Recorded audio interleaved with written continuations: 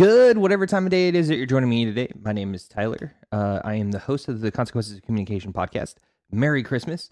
That is my greeting, what I celebrate for the holidays. I know there's Hanukkah and I think there's Kwanzaa. Don't really know what else is out there, but I celebrate Christmas. I love saying Merry Christmas because that's just my way to help spread holiday cheer. And I know that some people might get upset about that, and I'm sorry. Before I did this, you probably didn't know I celebrated Christmas. I mean, you probably assumed because I'm a Christian. And you also probably assumed because I'm wearing a Santa hat with white and red stripes on it. Pretty funny. It's really, really, really, really long Santa hat or Christmas hat. I have it sitting on my head, folded over my right shoulder, wrapped around the back of my neck, and on my left shoulder, there's the tail of it. So it's actually pretty long. Season's greetings or happy holidays, I don't really like that. I celebrate Christmas. And I get so much joy from Christmas and spending time with my friends, my family, whoever's around, and I want to spread that holiday cheer, which is why I say Merry Christmas. Even if someone said Happy Hanukkah, I'd be like, Merry Christmas. They're explaining to me what I'm explaining to them with wishing you the joy that I'm feeling on this day, the happiness that I'm feeling on this day. I want to extend that to you. And the way I'm going to do that without saying all of that is happy whatever I'm celebrating or merry whatever I'm celebrating. So that was a little tangent before we actually get into it. But Christmas is this next Monday. This is being released on the 19th. And so this is like 6 days away from it. But today we're on episode 6 of Building Relationships, Preparing for Dating. So we're just continuing to add further down a trajectory of what it's like from meeting a stranger going all the way through a marriage relationship. There's 3 things that I really want to go over today, and I'm going to try and make this as clear as I can because I normally talk with my left hand, and I know it's like right in front of my face now that the camera's moved. For the 3 things are, you need to identify what you're looking for in a partner. You need to make sure that you have what that caliber of spouse that you're looking for wants and desires. Generally, I mean, everybody's different. These are just generalities. And because it's Christmas, we got to make a list. And we'll get into that and what that all entails and looks like here in a bit. But before we start really deep diving into those, I have a question for you. Have you ever been in a romantic relationship that was bad for both parties from the start? Like you're like, oh, I'm attracted to you. You're attracted to me. We know this won't work, but let's give it a try anyway. Do you stay too long in a romantic relationship and feel like you wasted time in that romantic relationship? I have, for sure. So getting into the grit of it, when finding someone to date, I know men and women look for the exact same things in each other, right? The exact same. There is no difference. We are taking this iRobot style. Everybody's the same. No. That's me being facetious. We are not the same. If we did that, we'd just end up replicating a society of robots, just like Terminator, like the end days of Terminator when they send people back. That's really not what we're looking for. We're looking for someone who actually complements us. Because if we're looking for the same qualities in a person, then that means we're doing the same thing. And that's not the function of a healthy relationship. It's, I need somebody in my life to fill my weaknesses, to complement where I'm at. That's what I mean by complement. Like if you think about gears, and I'm going to demonstrate this with my hands, like you're one gear and your spouse is the other gear. So if your gears are misaligned, they're not really going to fit right. But if your gears are aligned, you're filling the space in between the gears, and you have a well-oiled machine called marriage. So the first thing that we really need to contemplate and really think about is identifying the qualities that you're looking for in a woman or in a spouse. For me, it's a woman. I want to find somebody to have kids with, which is, something that I'm looking for, someone to have kids with. So with that, that's going to be part of the list later. But what that means as far as qualities go, are they kind? Are they nurturing? Are they motherly? Are they taking care of the family? That kind of thing. Like, being a good example of a mom, or at least have the potential for it. So I have on here, would you date your reflection? That's that's kind of a trick question. But that's kind of creepy if you would date your reflection, because that means you're super vain, and yeah, that's not good to have. But what I really mean by that is, like, would you date a copy of yourself if they were a female form? I wouldn't. Maybe be friends with them because we could play a whole bunch of games and we have similar interests, but we're definitely not different enough in our roles and responsibilities, like within a family unit. So you need to make sure that you have an idea of what you're looking for. You got to start with identifying what you bring to the table, especially if you're a guy. Like, you still live with your parents, you're working a part-time job, you're 38, and overweight, don't go to the gym, like, don't work out, low self-esteem. All those things are really bad things. So you need to self-correct and correct those things to make sure that you're advertising yourself as best as you can. And I'm speaking to the choir here because I'm overweight.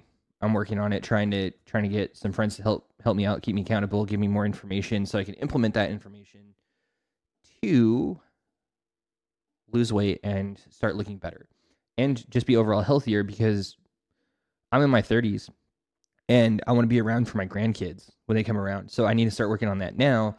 And this is what I want with that, with having grandkids. I want to make sure that whoever I'm looking for wants kids, wants a family, has the same belief structure that I do. And we're going to get into that just a little bit later, too. But the same belief structure. So my biggest, like, vision of what parents are for kids is a rocket ship platform or launch pad. That's what it's called. It's called a launch pad or launch pad. I mean, there's different things, and every analogy breaks apart eventually. But if, like, you're half of the launch pad and then your spouse is the other half of the launch pad, and you have to be solid together in order to launch the rocket ship, which is your children, into as far as they can go.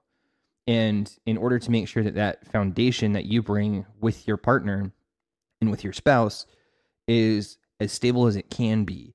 And what I have found is that your same belief system, your same political beliefs, your same worldview, and the core of it needs to be the same, so that you can agree with your children or agree with each other, so you can implement that in your children, so there's less conflict in that, so that those gears are working together. Because those gears start with just a husband-wife to work together, but then you add a kid in, that's another gear in the machine of family. You also need to think about, when you get older, what do you want your life to have been? Like, what do you want when you imagine yourself when you're 80, looking back in your life? What do you imagine your life would look like at that point? Like, looking into the future to looking in your past, if that makes sense. So you look at yourself when you're 80, looking back between now and by the time you get to 80, what does your life look like? What do you like about your life? What do you don't like about your life? What did you wish that you learned sooner? All of those kind of things now really kind of take into account. But you also need to think about what in your life got you to that point when you're 80, and what does it take to get there? Like, what do you need to start changing now so you get to that point, or to a better point, whatever better means to you? When you're 80 and you're looking back at life, do you want your life to be filled with strife, grief, and unpleasantries? I really hope not, especially in marriage. Like, that should not be where that stuff takes place. If anything, it should be outside coming into your marriage from, bad customer service or somebody just losing their mind. I know you guys are smart enough or y'all are smart enough to understand where I'm coming from with that.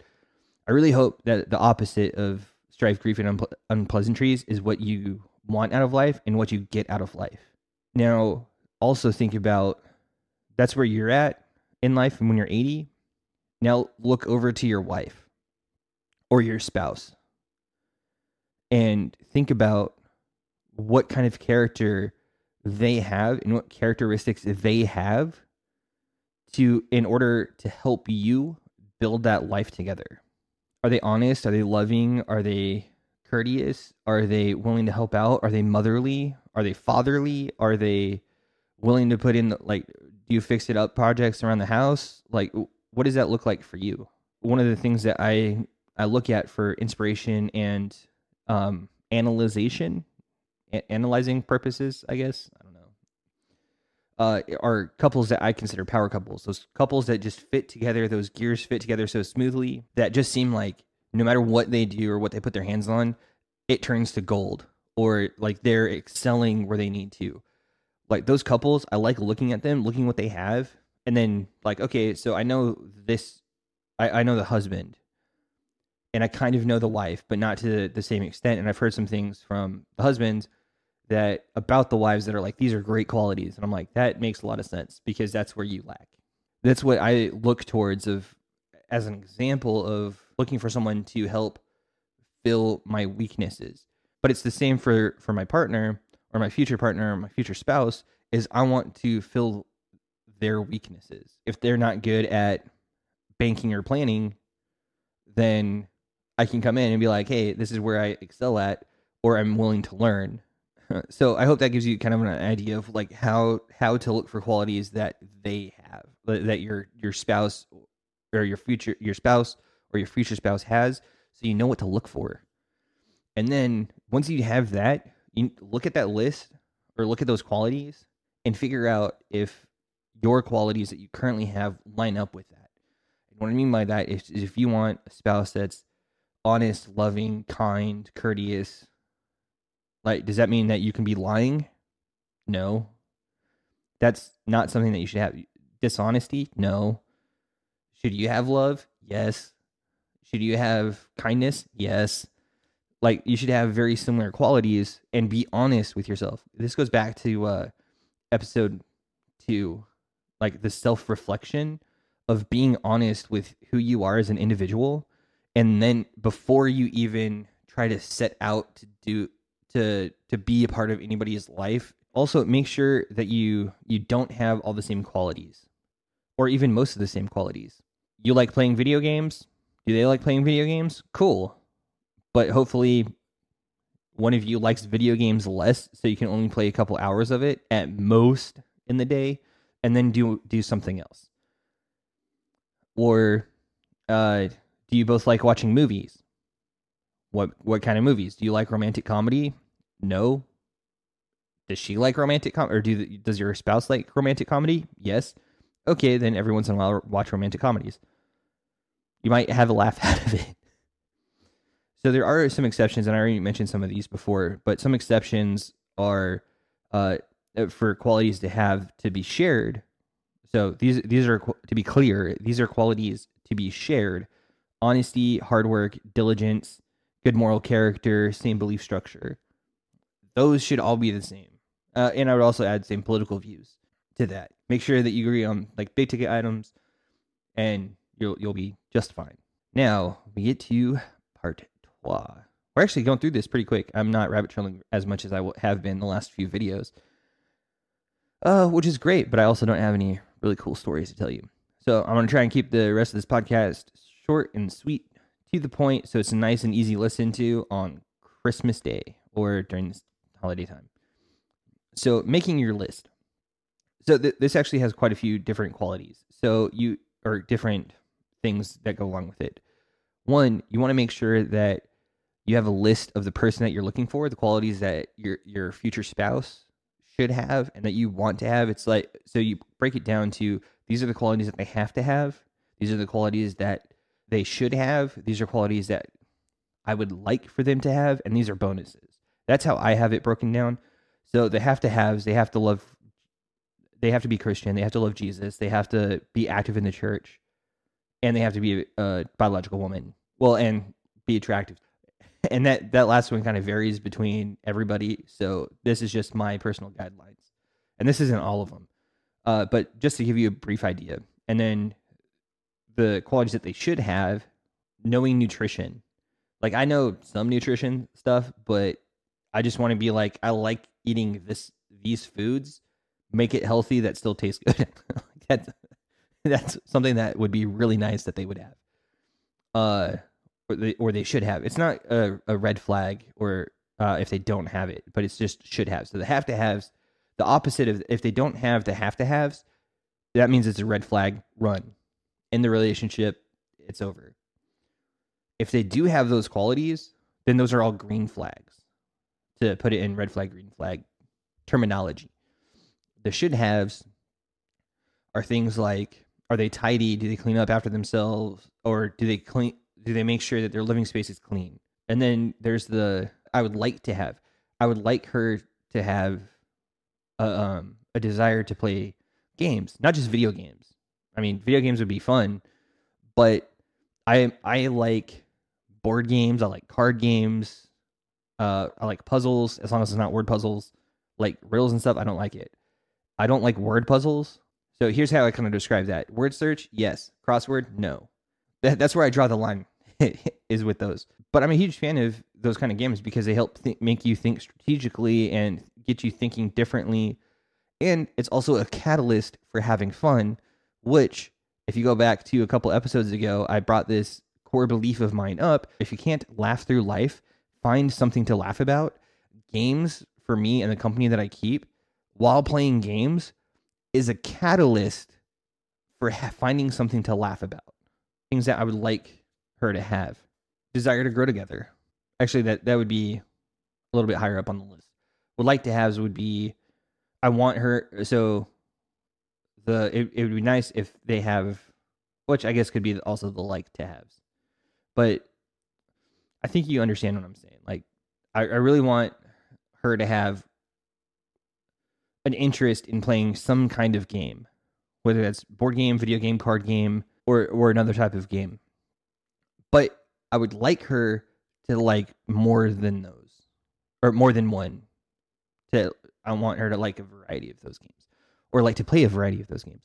That would be really cool, because I want to instill my love of games and that camaraderie, like what game time in my family growing up meant to me. I want to instill that in my kids. It's very helpful that my partner or my future spouse would have that same desire, so that we can instill it in the children to then continue to perpetuate that. The very last thing, so there's not 4, there's actually 5 categories. There's red flags, because the top one is green flags. Everything else is, I guess, orange, yellow flags, and then you have red flags, or you have green flags, yellow, orange, red, I guess is how you can think about it. Green flags, they have to have these. They're good. Orange flags, they're just like to have, or bonus points, I guess. And then red flags. Red flags for me, they don't believe in, which is the opposite of the green flags, but also a little bit more. So my green flags that I mentioned before: love Jesus, serve the church. I think it was like be motherly or something. But we're going to use those 3 as an example. So the opposite of that is not believe in Jesus, definitely not serving the church, and not being motherly. Being selfish is the opposite of that. Another red flag for me is if they already have kids. Life is already complicated enough. I've been through 2 divorces already. I do not need any additional external factors besides just me and my future spouse. Relationships are tough. Like, they are absolutely tough. So I want to give the success of my future relationship the best chance. And in order to do that, them having kids is a red flag for me. Also, when you're making your list, also describe physically. And this is like have to haves, and I have some of that stuff and have to haves and some of that stuff, and would be great to have, or that second category. Describe them physically. What do they look like physically? Here's a couple other red flags. Refuses to take responsibility for their actions or a different belief system. The thing about coming up with the list is you got to, just like the song, I think it's Santa Claus is Coming to Town. He's got a list, checking it twice. Like, you got to check this more than twice, because you'll realize as you meet people and see some of these qualities that you put down, you're like, I actually don't really like this quality, so I wish they didn't have that. Or you find like, oh, I really like that quality that this person, this friend, this couple that I have as a friend, and they're displaying this key thing. I'm going to incorporate that into my list because I really like that. And you keep looking over it. You don't just like type it out or write it out one day and just leave it. No, you go back and keep it refreshed and really think and ponder about it, and make sure that, especially when you're adjusting yourself on your adjusting course for yourself, once you already have this list, is that if you're like, hey, I'm going on course A in life, oh wait, some event happened and I'm actually going to redirect to course B. Okay, well, when you start that redirection, go back, visit your list, and like re-go through everything to make sure that this is still the kind of woman that you want in your life that's going to be at that end goal of your life. And we're going to get to how this works within a relationship later in later episodes when we come to that. So stay tuned for those. After listening to this podcast, or after we've gone through today, how has your view on dating relationships changed? Did it stay the same? Before, were you thinking only of how much money they made or how attractive they are? What are you thinking of adding or taking away? Let me know down in the comments or in a review. I would greatly appreciate that if you'd let me know. And now it's time for what I dreaded in school and then proceeded to not ever care about in school. The homework. Homework. Come up with your own list of desirable traits and characteristics for a partner and write them down. Don't show... Here's a pro tip. Do not show a romantic interest until they have fulfilled that list, if at all.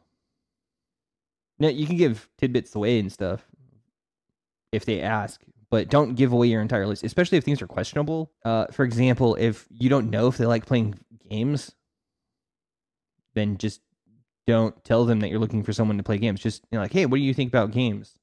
And I when I say games, I don't mean like the relationship game of like, hey, you want to go out with me? No.